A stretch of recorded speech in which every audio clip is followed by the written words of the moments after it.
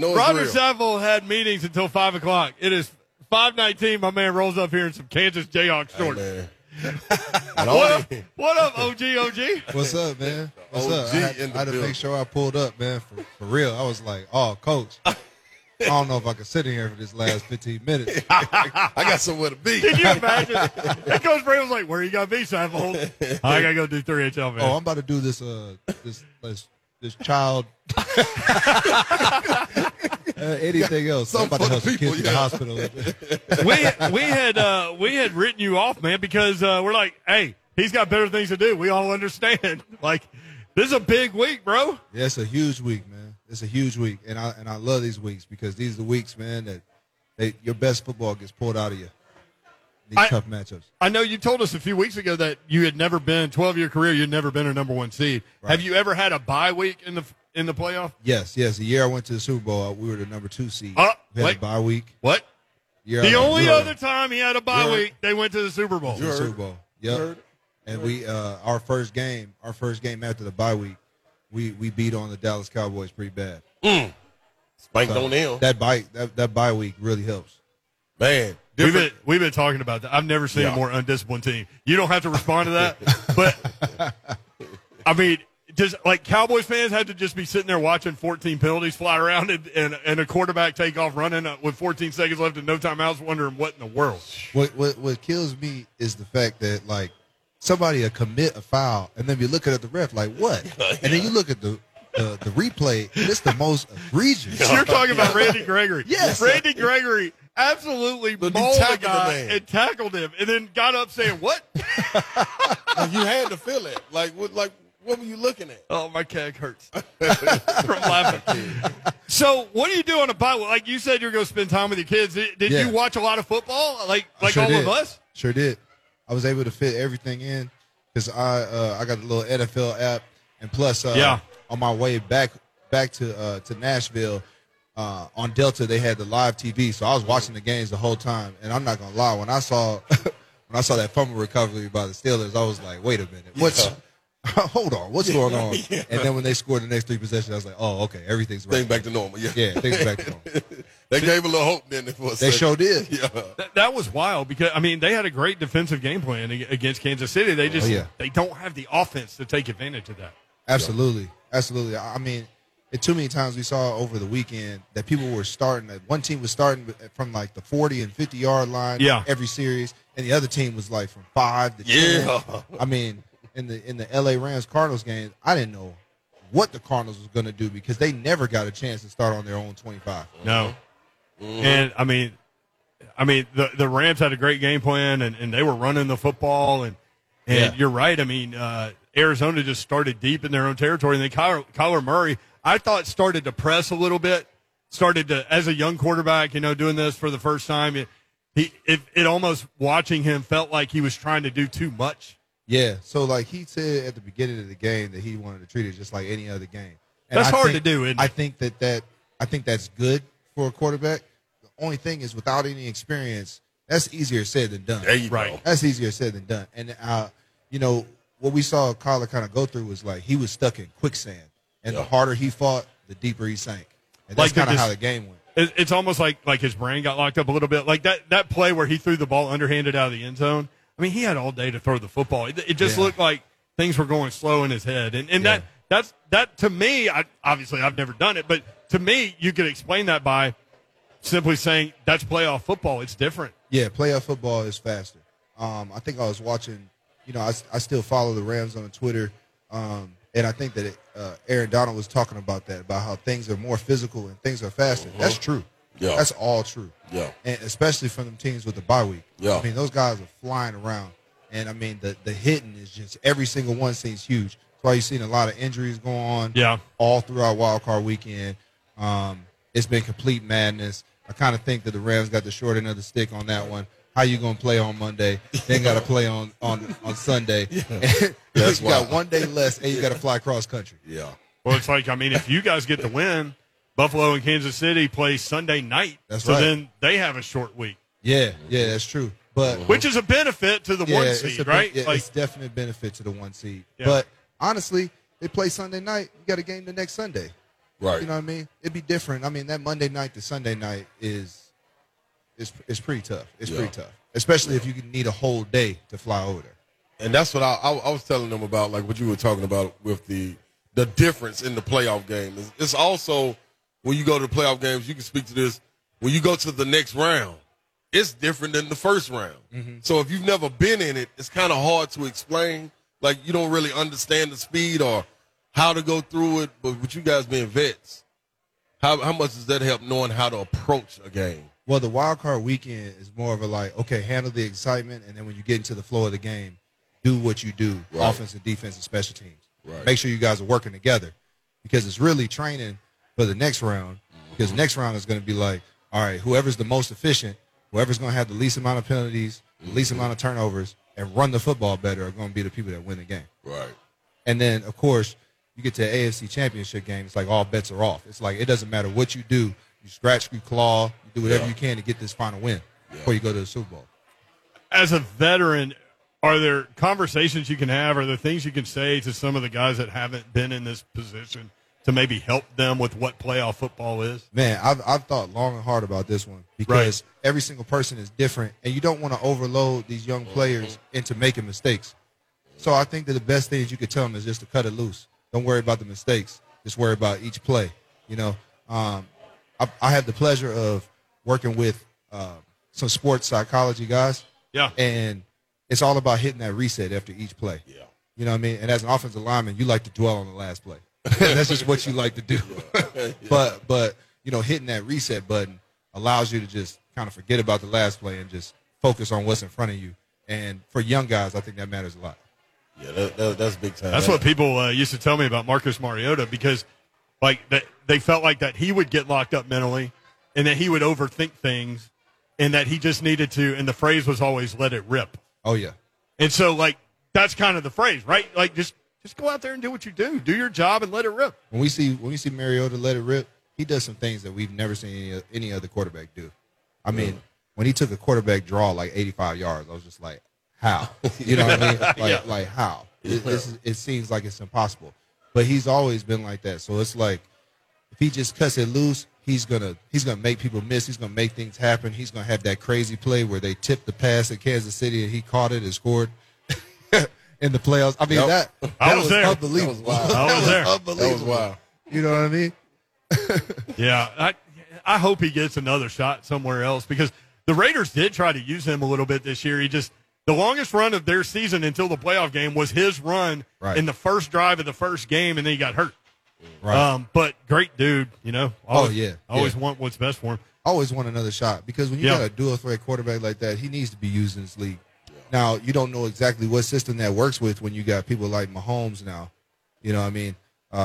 Just sitting in the pocket and just throwing dimes everywhere. Yeah. You know what I mean? So it's kind of like, all right, where does it fit in with today's football? It's like Kansas City Chiefs or like the Golden State Warriors at one time. Mm-hmm. And it's like, all right, how can we make our team to be able to beat that team?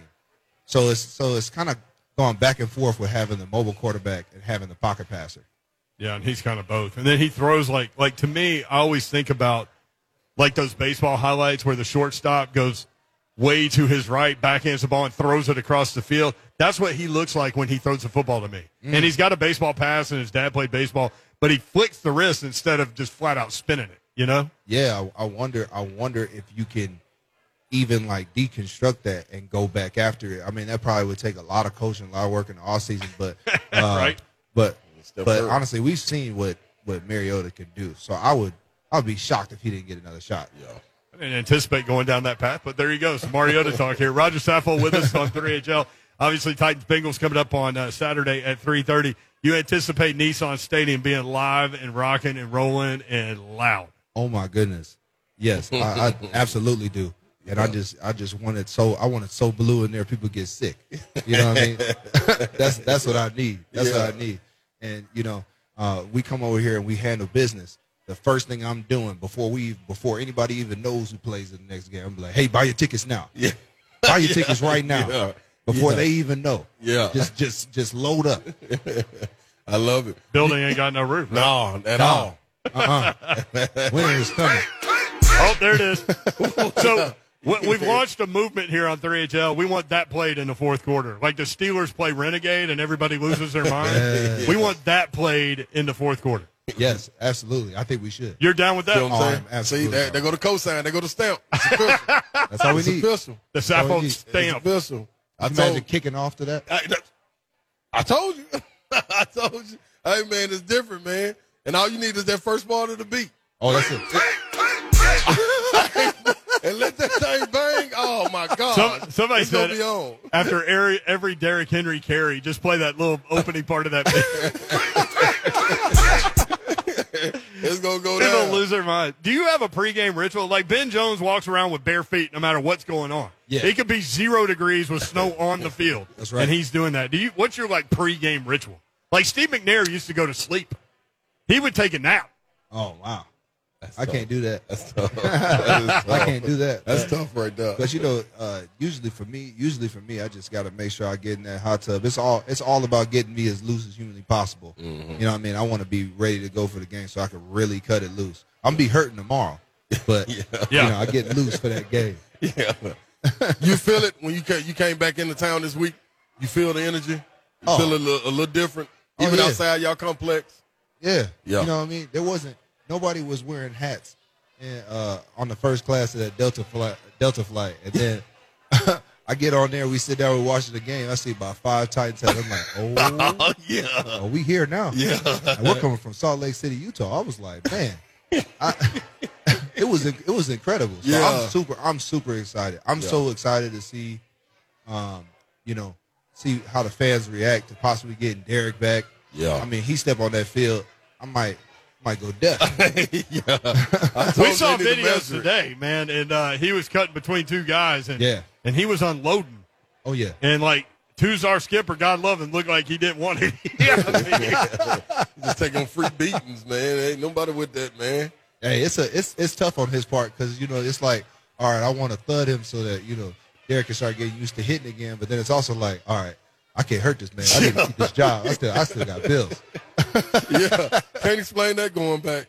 Hey, you mentioned Aaron Donald earlier. I'm curious, when you were with the Rams, did you do ones versus ones? Did you go up against that guy? Yeah, so it was kind of weird. Like, we did a little bit more one-on-ones in the past than we did with my last couple of years in there. I think the guys were just trying to keep people from getting hurt, and they were like, hey, we're going to learn more from just playing ball anyway. Fishbone is very veteran-friendly, let's say. Yeah. In terms 100%. of managing time and all those things. Yeah, absolutely. So, when he first came, I mean, dude was so fast. I think he was 300 pounds back then. He was so fast and he was so low to the ground. I mean, it was a challenge every play. Yeah. And then when he started really getting it, it became even harder. And everybody talks about how angry he get on the field, how he always want to fight somebody. I'm like, listen, I have played against this guy. I've hit him as hard as I possibly can. I have never had a fight with him once. Yeah. I think it's more of a respect thing than anything. And sometimes, when you're on top, everybody wants a piece of you, and people are like, I'm not going to be bullied. Yeah. And he's like, well, just because you don't want to be bullied don't mean I'm going to be bullied. And that's when you start seeing him unload on people. Well, I thought it was interesting that the build-up to that Rams game that y'all played, and nobody gave y'all a chance to win that game. Right. But the little side note there was Big Jeff getting an opportunity to show everybody that Aaron Donald's not the only defensive tackle in the league, right? And he comes up with 3 sacks that day. Yeah, huge. Do you see some of Aaron Donald and Big Jeff? No, I think they play 2 completely different play styles. I mean, Aaron uses his quickness, and he has power too. Like, don't get me wrong. But he's he can quick. Catch people, he can catch people off guard with worried about his quickness, and then he'll run down the middle of you. Jeff is like, hey, I'm about to bull rush you, but you can't stop it anyway. Yeah. You know what I mean? Because I'm going to go ahead and say it. His hardest reps was in training camp, and he know that, and he's just unloads on people, and I love watching it. I'm his biggest fan. But, in training camp, we hate each other. So, right. So your mindset in training camp is, like, to get better. Like, any competitive person wants to get better every day, right? Like, that's the whole goal. You should hear the John going on between the 2 of us. Yes, but you also understand, like, I can make this guy better by giving him my best. 100%. And, our coach Rabel would talk about it all the time, and then even when we have like a tough day where we're both kind of arguing on the field, we'll come off the field and we'll just say iron sharp as iron. Yeah, it is. And that's all you need to say. It's a respect thing after that, because we got to the point where we started asking each other about, hey, what did you see? How did you stop my rush? Gosh, that's a great place to be, isn't it? That veteran leadership. I mean, it's almost made Jeff mature way faster than I've seen other rookies mature. Yeah. You know what I mean? And that's why he's captain. That's why he, helps lead the squad in pregame warmups. And, that little bit of leadership all over the field has taken this team where it needs to go. That's big, man. What do you see from the Bengals? Obviously, like, Joe Mixon is the kind of guy, like, if you just look at the numbers, you'll see 3 100-yard games. Yeah. He is third in carries in the NFL, third in yardage. But he's such a talented player at so many different things, right? Yes, 100%. He does a great job of being able to feel where his blocks are. Yeah. And he's going to just hit that gap as hard as humanly possible. A lot of those guys, if they're reaching out for an arm tackle, you're going to still see the lineman connected. And that's when they're going to keep driving him, and then he finds a way to slip through. He uses good quickness. And, I mean, his screen game is pretty legit. It's pretty legit. And the reason why I ask you that question is I assume, being an offensive lineman, you like to see what other offensive lines and run game fits look like and things like that, as an analyst, like watching football. So that's why I asked you that question. Yeah, because it's when you play in the NFL, it's hard to not watch your position. Yeah. When people are on the field. So I love watching all the games, and I got to get all the recaps. So, I kind of look for those things when I'm watching these guys. And plus, when Derek was healthy, we were looking at those numbers. Like, we're like, all right, we got a comfortable lead at 300 yards in front of everybody. Yeah. And then, of course, he's still ninth in the NFL. Yeah. That's crazy. Playing 8 games, not playing 9. He's ninth in the NFL. That's right. And he was on pace. He would have beaten JT by 190 yards. Yeah. Right. We all know that he gets going toward the end of the season. He would have been over 2,000, which I know you said in the offseason to us that was important to you. Right. It was. It was very important to me. But then, of course, after he got injured, we were just trying to make sure that he was just okay physically and mentally. It's kind of like that Cam Akers situation. Tear your Achilles. You don't know what's going to happen. You don't know if you're going to be able to even play. He comes out there, he plays. Last night, he looked great. Yeah. You know what I mean? He was laying the smack down when he was running downhill. He looked quick. And that's the same thing with Derek. Derek came back. Derek coming back around this time is just huge. Honestly, I feel like he could have came back even earlier, and we were just being smart about it. Yeah. But, the way that he attacked his rehab, I mean, there was no shot that we didn't think he was coming back. Yeah. I remember you said that. You said, man, this man he's attacking it effortlessly and ferociously all at the same time. Like, nobody works harder than him. So, that's good to see him back, man.